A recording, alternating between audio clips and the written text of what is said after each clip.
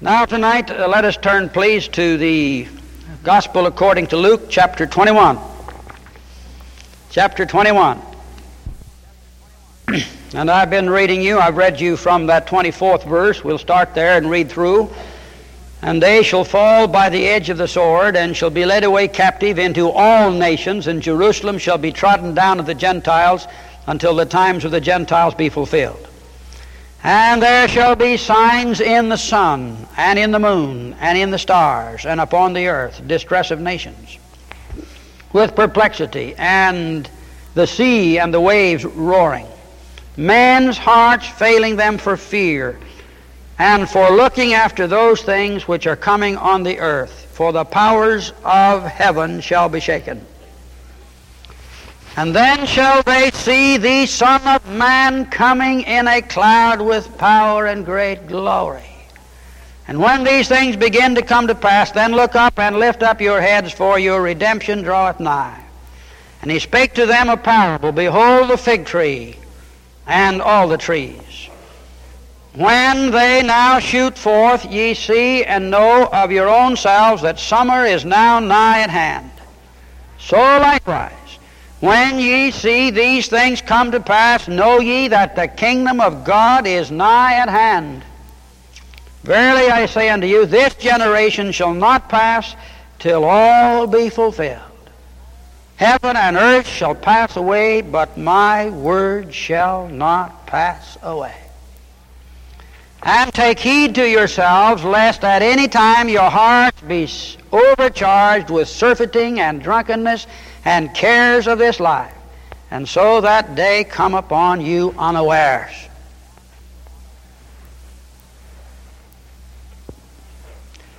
Now, beloved, I said tonight I was going to speak on the significance of the blowing of the ram's horn and why Christians ought to support Israel at the present time. On Wednesday a week, when the Israeli soldiers took Jerusalem, even while the soldiers were in the line of battle, they bowed at that Wailing Wall and kissed it.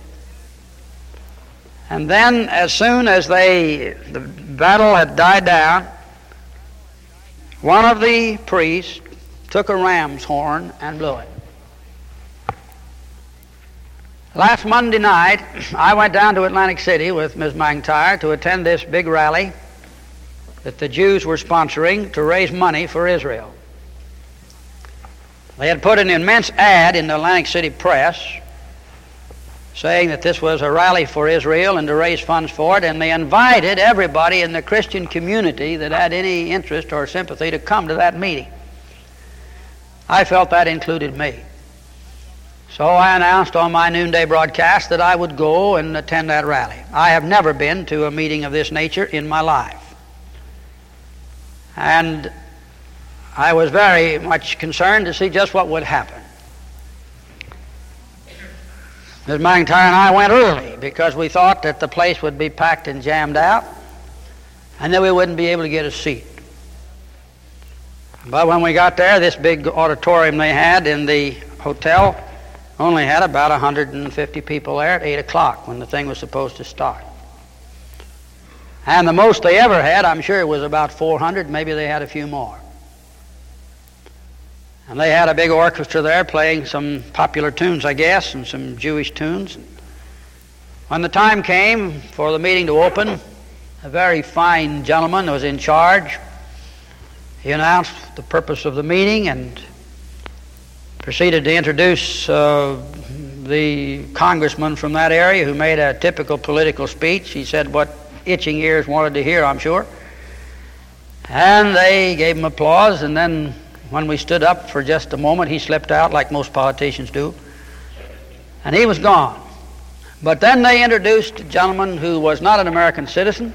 He was an Israeli who had been associated with the embassy in Washington of the Israeli embassy. And he made a magnificent address.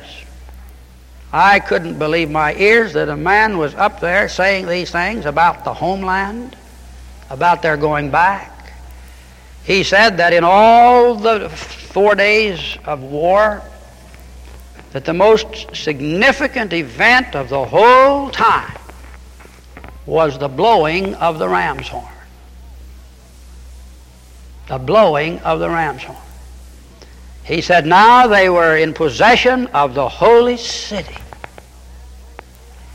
He said they could now go to the Wailing Wall, and he said for first time in 2,000 years, the Jews have possession of the Wailing Wall, which was all that was left of Solomon's great temple.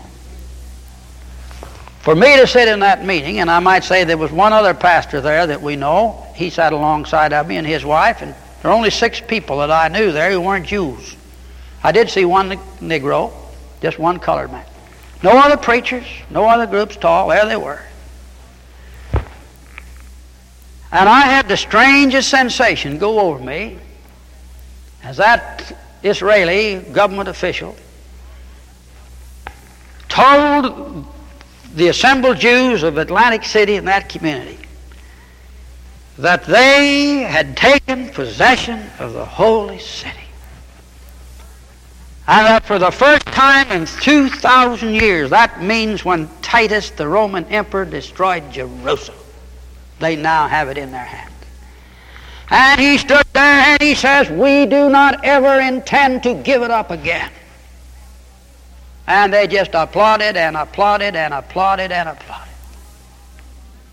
And I saw a sentiment in the heart and the expression of this Jewish community in support of Jerusalem. Jerusalem. And then he proceeded to say, and this was most interesting, beloved, most interesting indeed. He said that they were not going to submit their problem to the United Nations, that they wanted the United Nations to leave them alone, that they weren't interested in the United Nations. They'd settle their problems and their boundary disputes with the Arabs directly.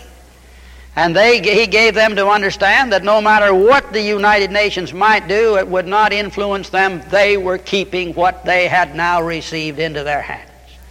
And when he made this attack upon the United Nations, I thought, what in the world is happening to the Jewish community? What in the world is going on?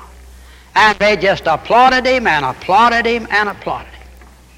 And then he proceeded to describe for them the speed and the brilliance of the military maneuvers, which in one short week had completely changed the whole political situation in the Middle East. In fact, he made reference to some of the Old Testament battles, and he likened the swift, speedy victory whereby they had been delivered to the way in which God had delivered the children of Israel in Old Testament times. I heard that man stand up there and talk like that.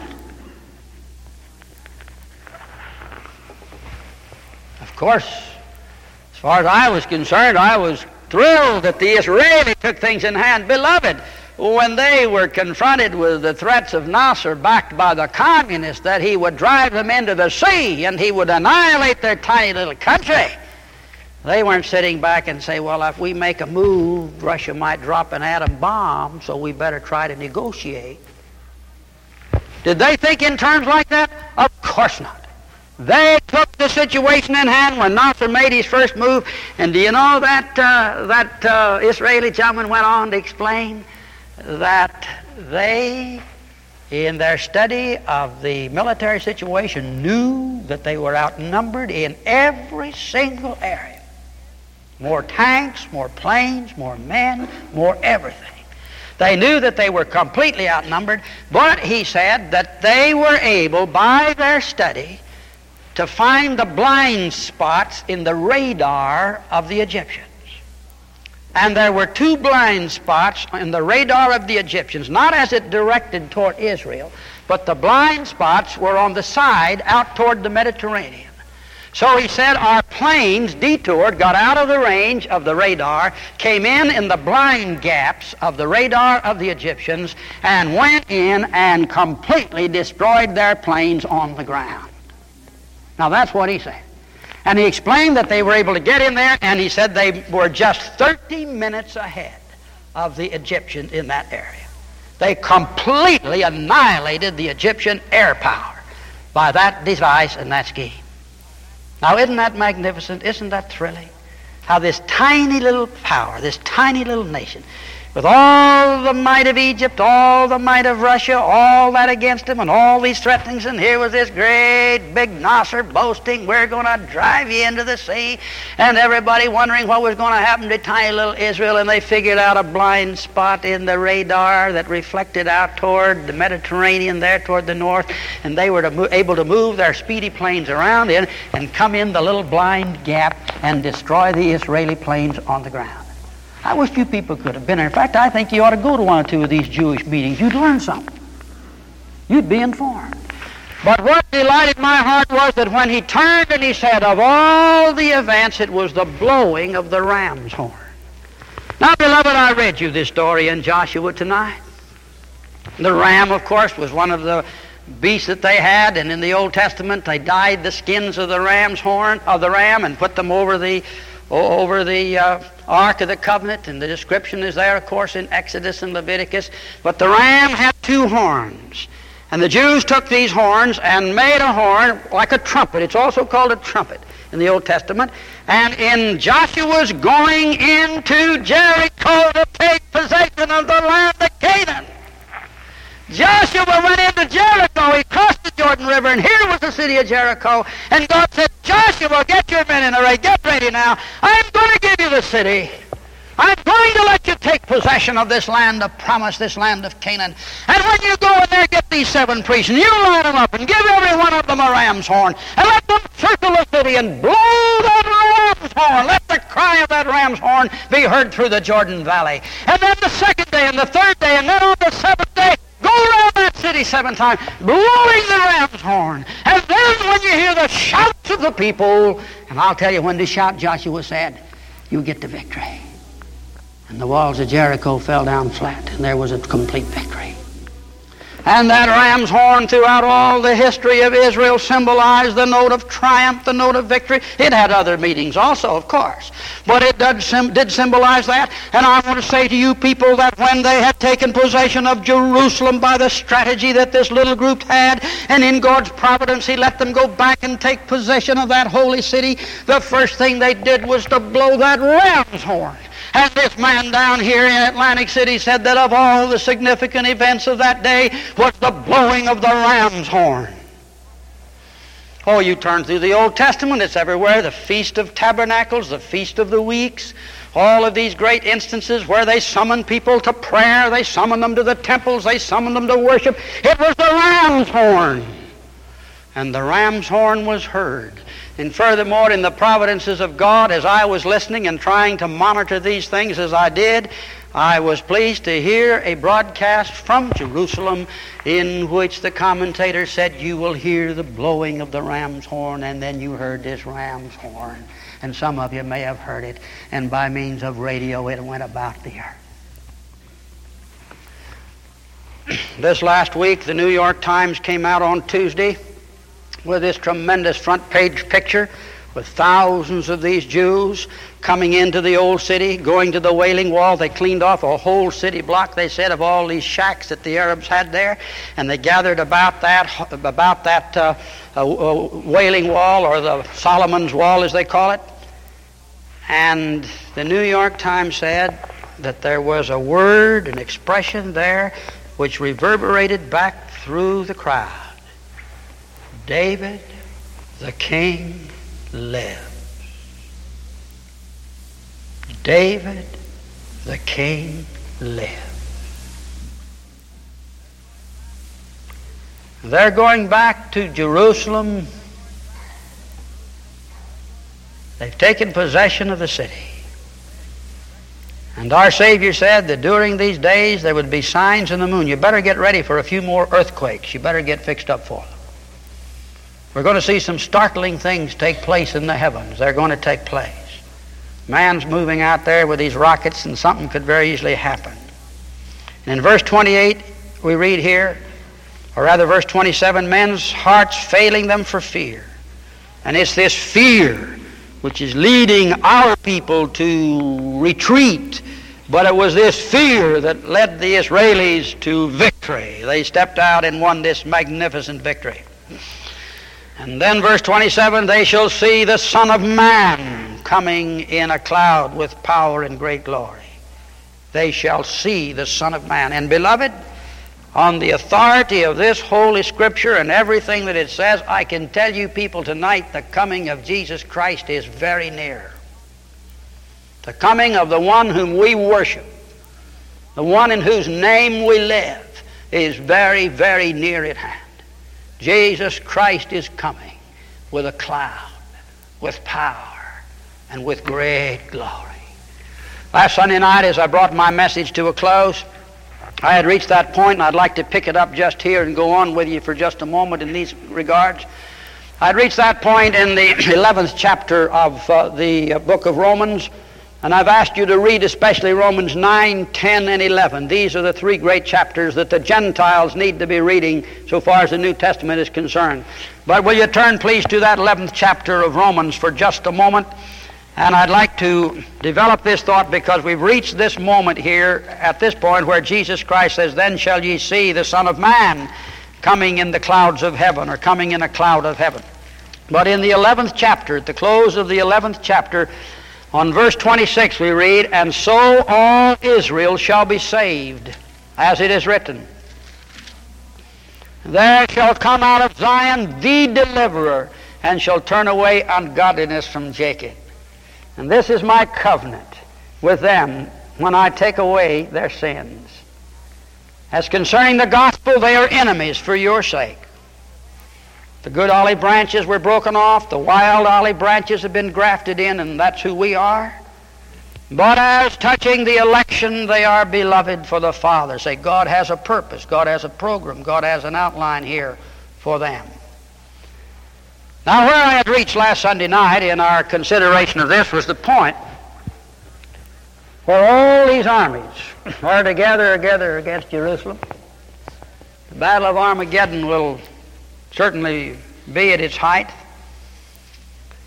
And the city is to be taken. A great section of them are to be carried off. A few are still to be left. And all the nations of the world are to be against them. And at that moment, then Jesus Christ appears in the heavens. He's unveiled, his apocalypse.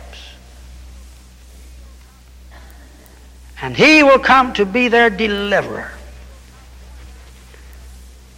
I pointed out to you that Jesus left this earth from the top of the Mount of Olives. If you'll hold this passage in Romans for just a minute, turn over to Zechariah, the 14th chapter, if you will, please. Great prophecy of Zechariah. In fact, this whole prophecy of Zechariah now is something that we ought to be really studying and looking at. But in this 14th chapter of Zechariah,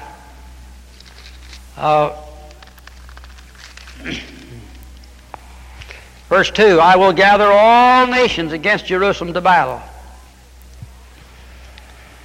And with the lineup that we have right now, here are the communist powers. There's Kosygin in New York. Castro's coming up there too. And don't let anybody tell anybody that the Russians are divided with the communists. They're all going to be on the same side up there this week. The communists behind the Arabs joining with the Arab world against Israel. And now they're going to try to get the nations in the General Assembly to denounce Israel, make demands upon Israel. And it looks as though even the United States might be willing to go along with something like that. The New York Times yesterday told us that the United States ought to work out an agreement with Russia, and that only the United States could force the Jews to give up and to make the necessary concessions that would bring peace in the Middle East. So right now the pressure is going to be on the United States to force the Jews to make these retreats. And it could very easily be in the very near future, the way this thing's setting up with the United Nations, I will gather all nations against Jerusalem to battle. And the city shall be taken, and the houses rifled, and the women ravished. And half of the city shall go forth into captivity, and the residue of the city shall not be cut off from the city, or the residue of the people shall not be cut off from the city. Then shall the Lord go forth and fight against those nations as he fought in the day of battle. And his feet shall stand in that day upon the Mount of Olives. Now, if you'll just look back a little further in this Zechariah passage when you get to all this literalness, will you turn to chapter 11, please, verse 12.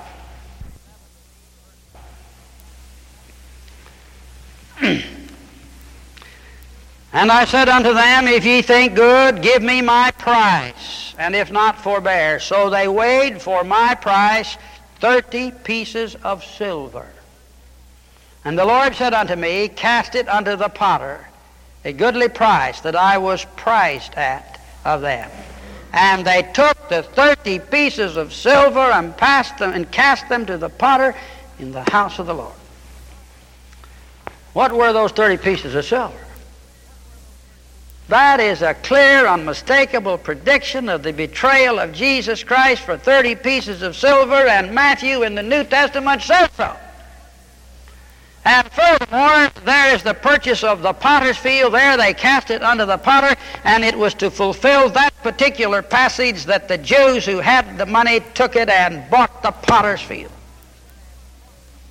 Well, now, if that was literally fulfilled, if that actually took place and was literally fulfilled, it's not figurative. 30 pieces of silver was 30 pieces of silver. And that's what they bought the Lord Jesus for. That's what they betrayed him for. And that's in Zechariah, the 11th chapter. And you can go on with these other passages here, but now you come to the great section about Jerusalem. You come now to this great section about the Mount of Olives. And, beloved, Jesus Christ will return, and his feet shall stand in that day upon the Mount of Olives, and he will come as a deliverer. As a deliverer to Israel. He'll come to deliver them from the assault and from the attack of all the nations against Israel as she occupies Jerusalem. Now will you turn with me to the 12th chapter. To the 12th chapter. And notice along about the 7th verse, the 8th verse, along in there. And the Lord also shall save the tents of Judah first, that the glory of the house of David and the glory of the inhabitants of Jerusalem do not magnify themselves against Judah. In that day shall the Lord defend the inhabitants of Jerusalem, and he that is feeble among them at that day shall be as whom? David. And the house of David shall be as God, as the angel of the Lord before them. Beloved, when I read the New York Times on Tuesday and heard that they were singing at the Wailing Wall, David the King lives, David the King lives, David, that went rolling through that crowd of thousands of Jews as they came into the city of Jerusalem, and there they were crying out, and notice this, the Lord shall save them, that the glory of the house of David and the glory of the inhabitants of Jerusalem do not magnify themselves against Judah. In that day shall the Lord defend the inhabitants of Jerusalem, and he that is feeble among them at that day shall be as David.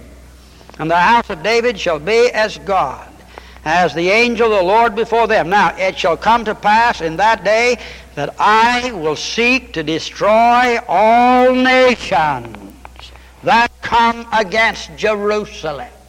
You know, I ought to take some Sunday and preach a sermon on Jerusalem. You folks need to have all this story about Jerusalem gathered up as we see the city, finally till we get the holy city. Just the story of Jerusalem. I will gather all nations, he said. I will destroy all the nations that come against Jerusalem. Now verse 10.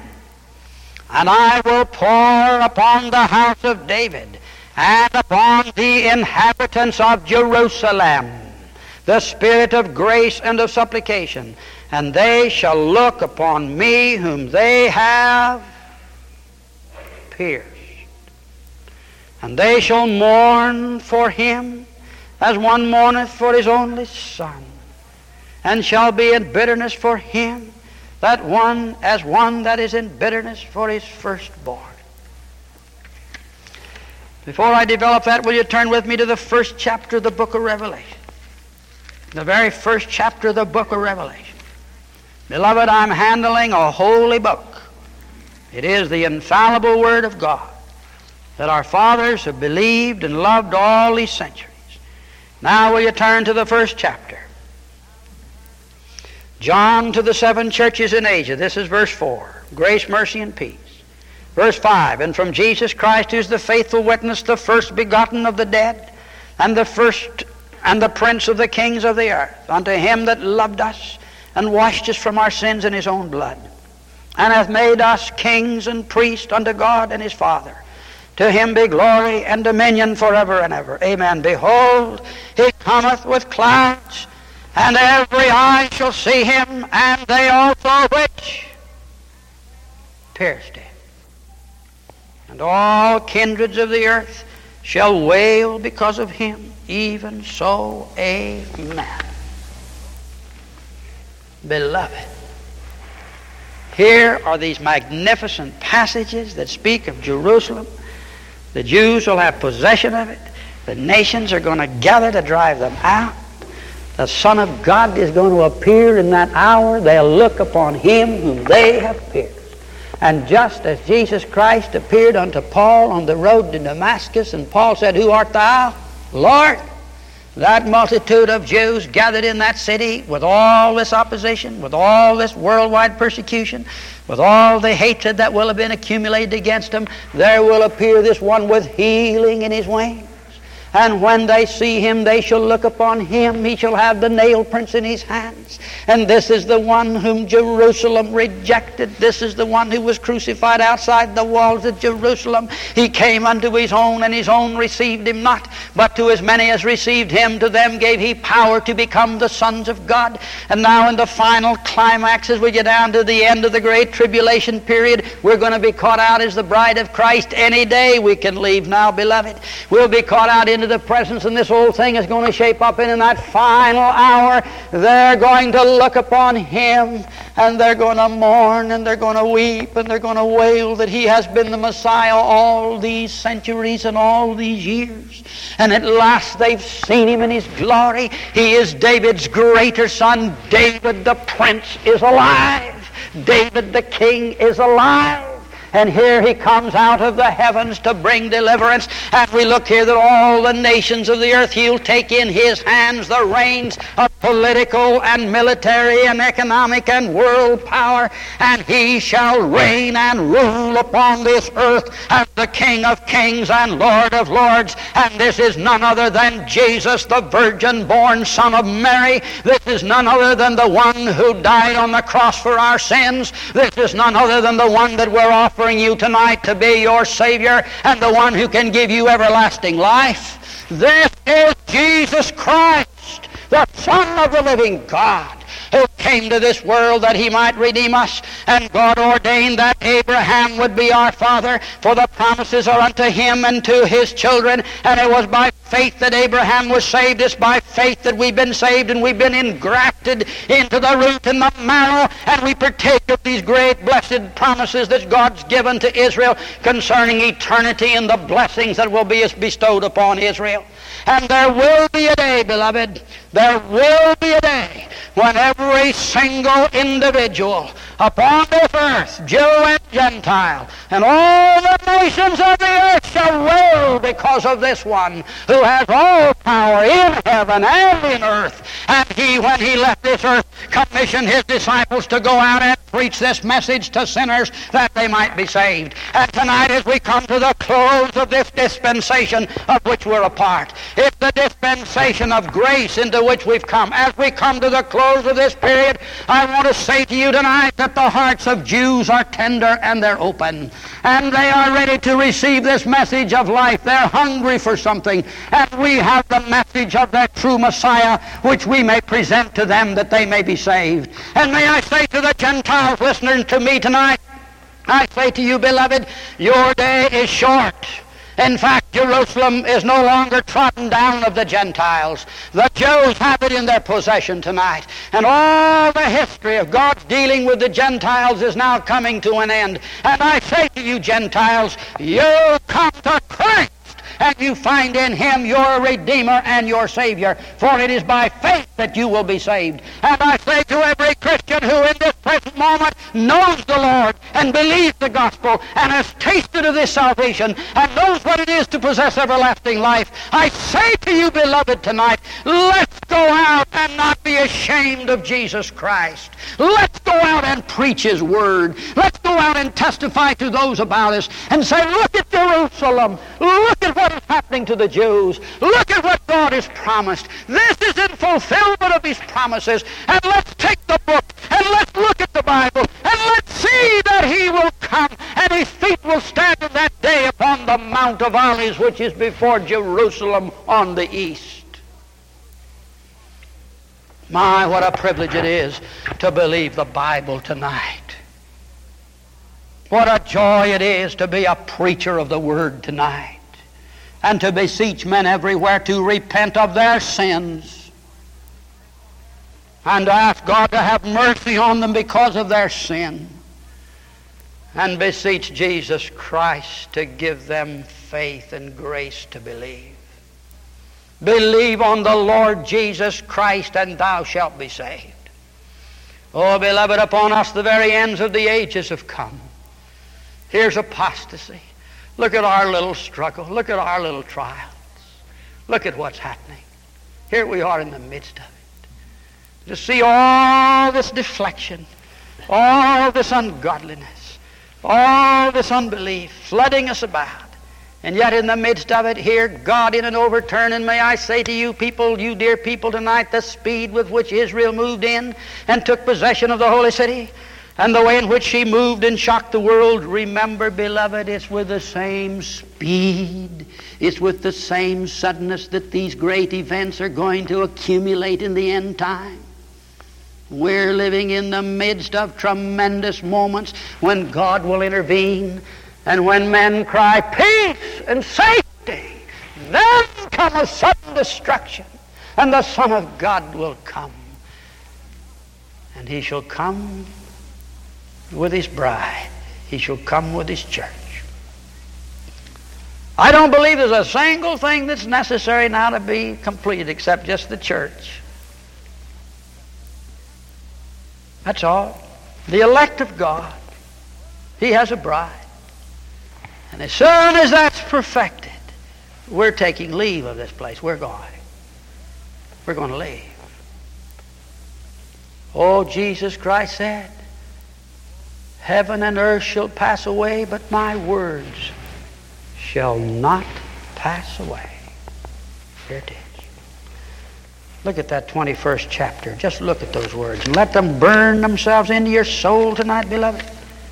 They shall look upon Him whom they have pierced. And oh, beloved, when they see Him as He is, and behold His riven side and His nail-pierced hand, they're going to weep and mourn. And here in this Gospel according to Luke, the 21st chapter, our Lord and Savior Jesus Christ is warning us, and He says in verse 29, and He spake unto them a parable, behold the fig tree and all the trees. When they now shoot forth, ye see and know of your own selves that summer is now nigh at hand. Beloved, just a few weeks ago our buds began to come out. I think maybe this possibly applies to Collingswood more than anywhere else because we never have any spring here. We go from winter to summer. We don't have much of a spring. The buds come and then it's humidity and we're all hot. But notice how the Lord says, summer is now nigh at hand. So likewise ye, when ye see these things come to pass, know ye that the kingdom of God is at hand. Verily I say unto you, this generation, and more, you see, of course, it's been the teaching, this generation means this Jewish people, this race here, this generation shall not pass away, and He's kept them through these 2,000 years, till all be fulfilled. They shall not pass away till all these things are being fulfilled, and they are being fulfilled before our very eyes. And then our Savior said, heaven and earth shall pass away, but my word shall not pass away. And what He has said about Jerusalem, and what He has said here in this marvelous revelation concerning His coming and concerning the signs of the end time, let them bless your soul. Let them renew and nourish your faith. Let them be unto you an anchor in the midst of the turmoil and the strife in which we find ourselves. Let this be the delight and the comfort, and as I said, beloved, let's get this. Let them talk about them. Let them talk about us. Let them call us what they will. But let's beseech men to come to Christ, because there's no other name under heaven given among men whereby ye must be saved. It is the name of Jesus Christ.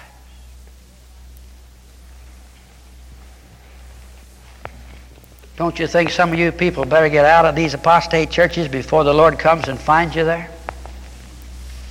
I certainly hate to be in one of them when He came to get me. Don't you think some of you people better give up some of your worldly practices and turn aside from these things? Oh, beloved, the little remnant such as we represent tonight, when I saw those Jews down there, you know how much money they raised down there that night? 400 Jews raised $200,000. My, oh my. And I heard these men get up as they made their pledges, and this man said, I've lost my family, and I lost my brothers, and I lost my folks. You never heard such a story of wailing and sorrow as one after another explained. And we Christians don't know what suffering is. We're going to suffer. We're a part of the remnant today, and we will suffer. But the Orthodox Jew, which believes his Old Testament, and the fundamental Christian, which believes the whole Bible, have an awful lot in common right now. It is this truth which will lead all of us to Christ, that we might be saved. I can understand as I look about the liberal Jews, the apostate Jews, the liberal Protestants, the apostate Protestants. Here they go on their merry way thinking they're going to run everything and rule everything, and they got all these amazing ideas that they're going to put together. And all of a sudden over here, a little group of Jews over there in Israel stands up against Nasser and the communist world, and they just completely defy them. And then when they go into Jerusalem, it's the ram's horn they pick up and blow. And when they go into Jerusalem, it's David the prince, David the king lives. And they're going back, and here they are at the Wailing Wall. Here they are crying for deliverer, deliverer, deliverer. I want you to hear the message next Sunday night, because the answer of the prayers at the Wailing Wall is Jesus Christ.